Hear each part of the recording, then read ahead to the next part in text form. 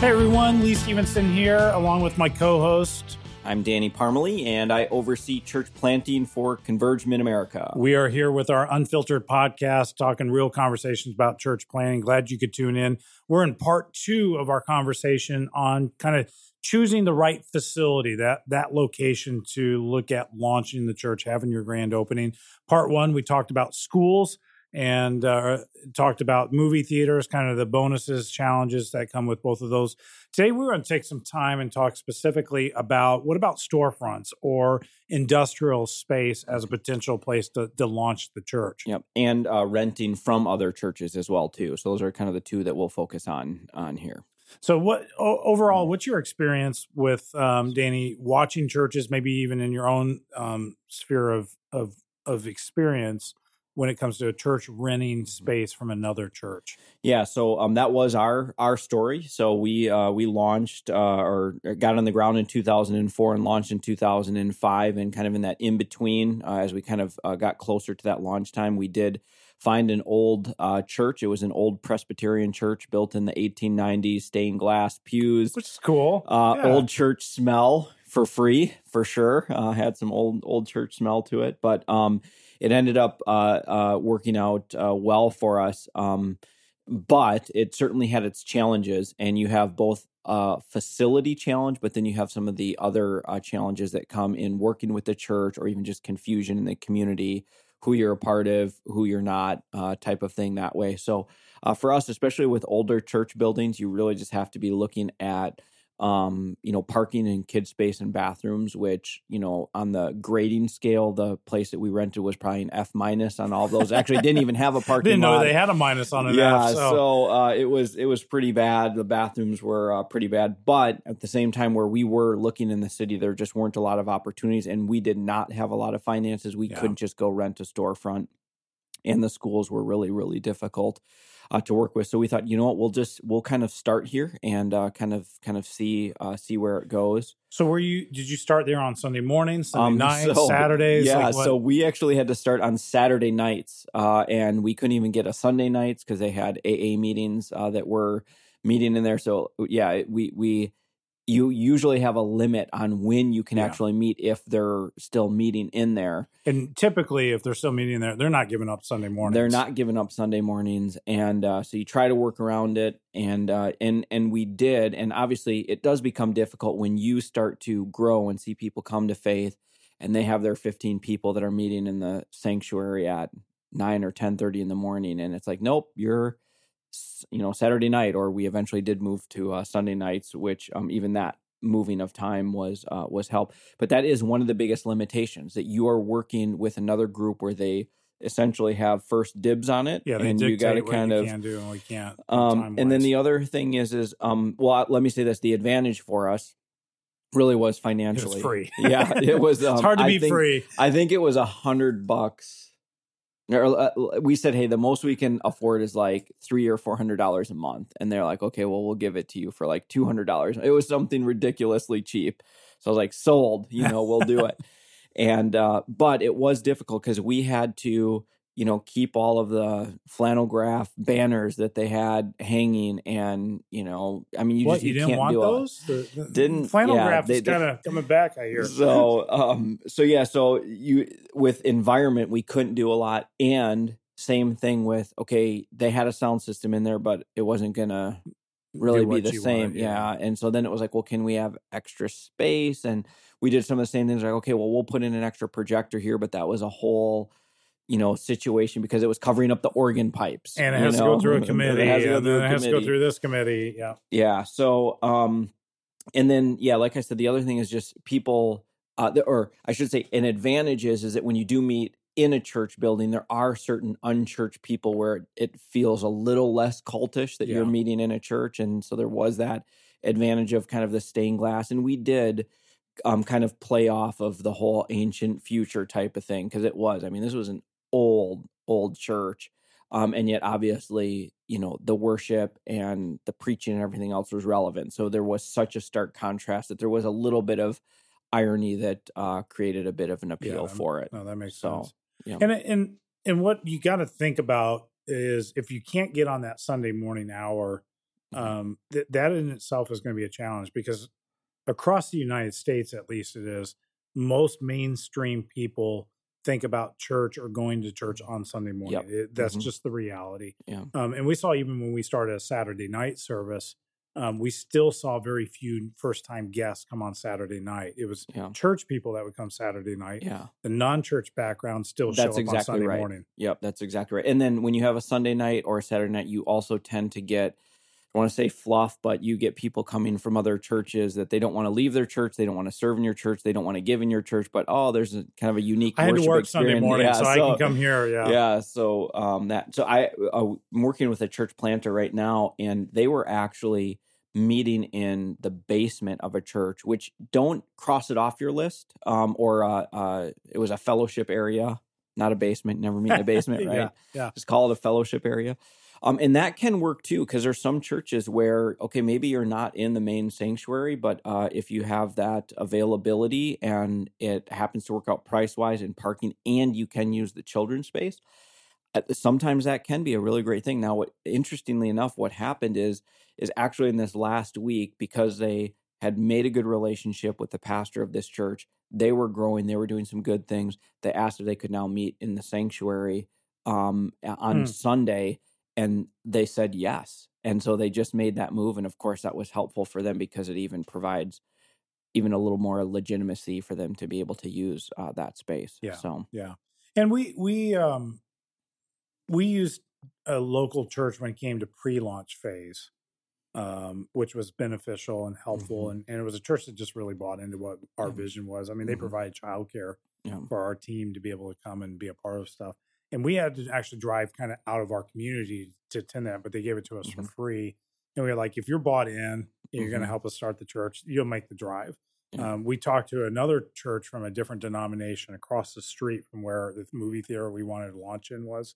And they wanted us to charge us $250 a week just for a launch team meeting. And we're like, no. We can't afford that. And so be careful of especially if you're outside that normal hour on a Sunday morning, like don't overspend in order to have that space. And so be careful of that even as you negotiate with other churches. Yeah. The one other kind of advantage with church stuff, and this has happened recently with two church plants in the city where I am in the Nashville area, is that they were just using a church for their office kind of. So they built relationship. They did some of the I believe launch team meeting stuff. Well, that church voted to give the building. That was about a $2.5-3 million building to the church. So that was amazing. And then very kingdom minded. Yeah. And then recently a church planter that I'm actually on the launch team with, the same thing happened where the relationship went well enough and they just gifted the building as a $1.3 million building that was just given to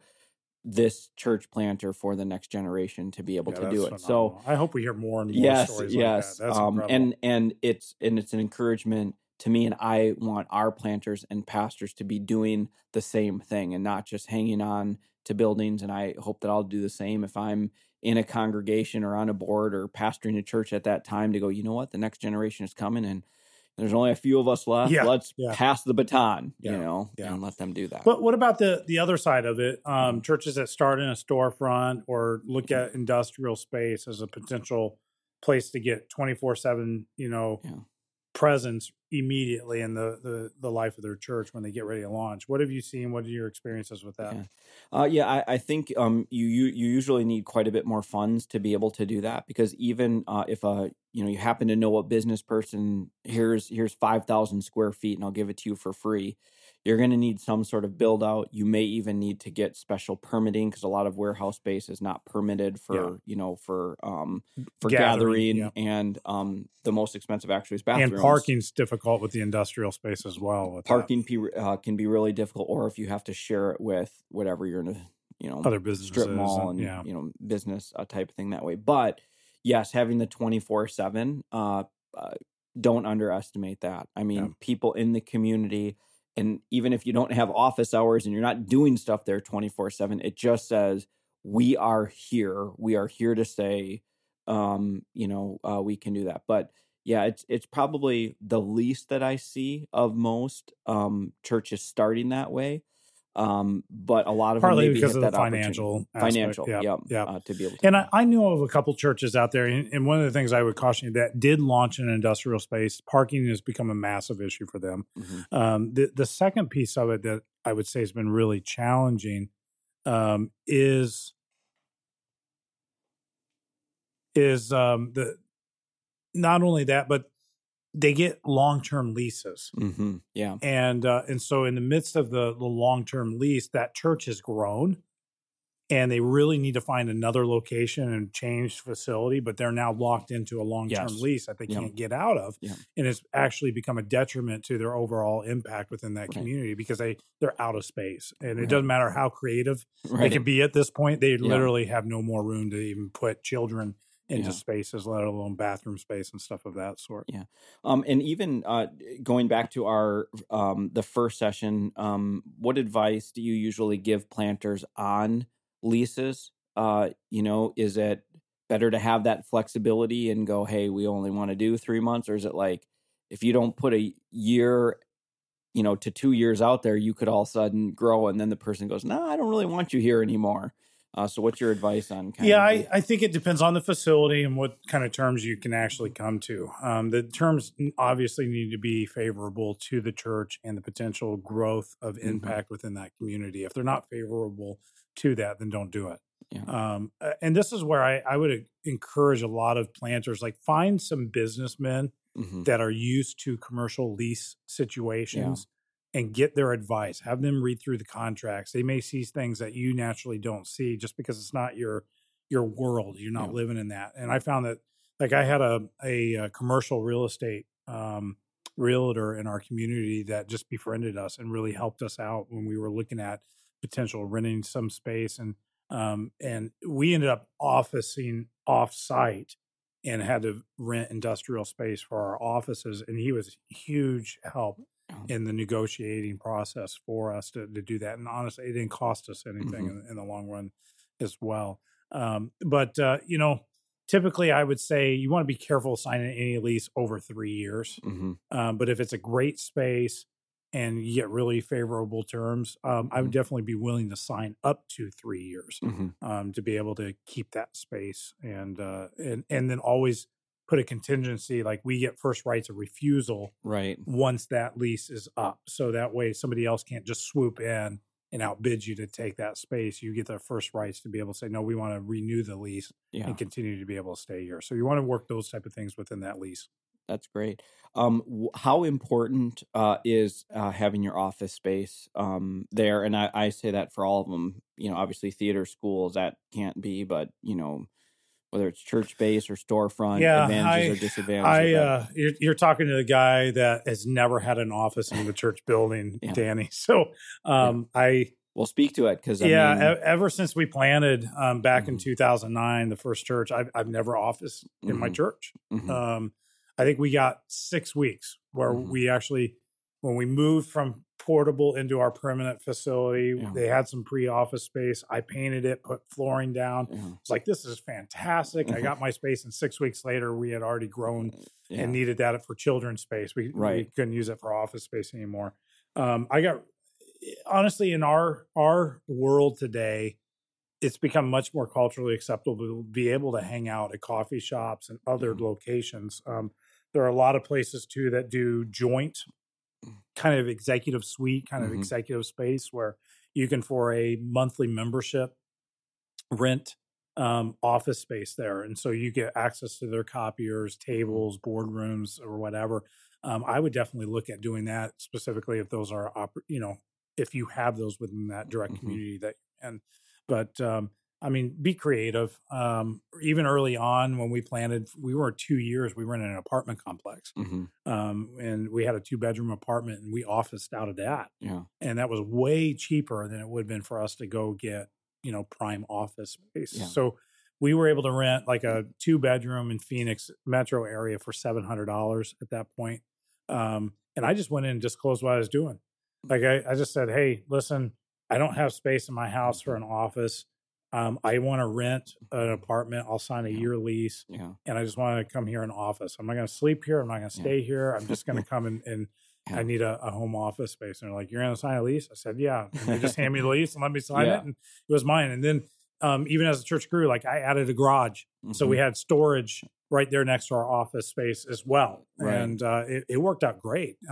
Once we grew about 2 years in, it was like, okay, we better, I think we had 4 staff there now working in that apartment. All the neighbors are like, is there a drug all the ring neighbors, going they on? just see people day in and day out walking in and walking in and out.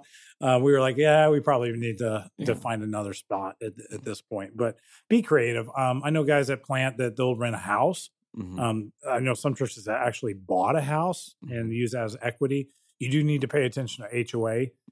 I know some planters that got pushed out of that situation because the HOA came in and said, no, you can't do this. But I know other church plants. I know one specifically, they bought a ranch. They had like 10 acres with a big house and a barn, and they renovated that, became their youth space, office space. And they used that for years down the road, even after they moved into permanent facility, to be able to continue to do some of the things that they were doing. Yeah, that's awesome. If I'm hearing you, you're saying having that office space connected is not high on the checklist. I agree with that 100%. There's actually probably an advantage that you're kind of pushed out, especially those early years, into the community. Yes, you probably need a place to retreat and to write sermons, and obviously you need a place if you're having, private and confidential conversations. But the more that you can be out and about and at coffee shops and being in the community is going to actually probably be an advantage to you anyways. Absolutely. Especially if you have a level of extrovertedness and are able to engage people in those spaces. So, how much is too much? I know we've talked just a little bit. And again, it's going to be so relative to different parts of the country and city versus suburban versus rural type of thing. But any rules of thumb when you're looking at the kind financial of goal? I would say keep it under 20% of your budget, overall budget, especially those early days. I think that's a good round figure to be able to plan for. It gives you some margin. You get up to 30%, you're going to begin to handcuff your ability to actually carry out ministry. And so 20% to me is the top level. Whatever money you're bringing in or expect to bring in from a budgetary standpoint, be careful going over that. Thanks, guys. It's been fun talking about facilities on the Unfiltered podcast. Again, thanks for joining us. My name's Lee, my buddy here, Danny, with you. And until next time, keep it real.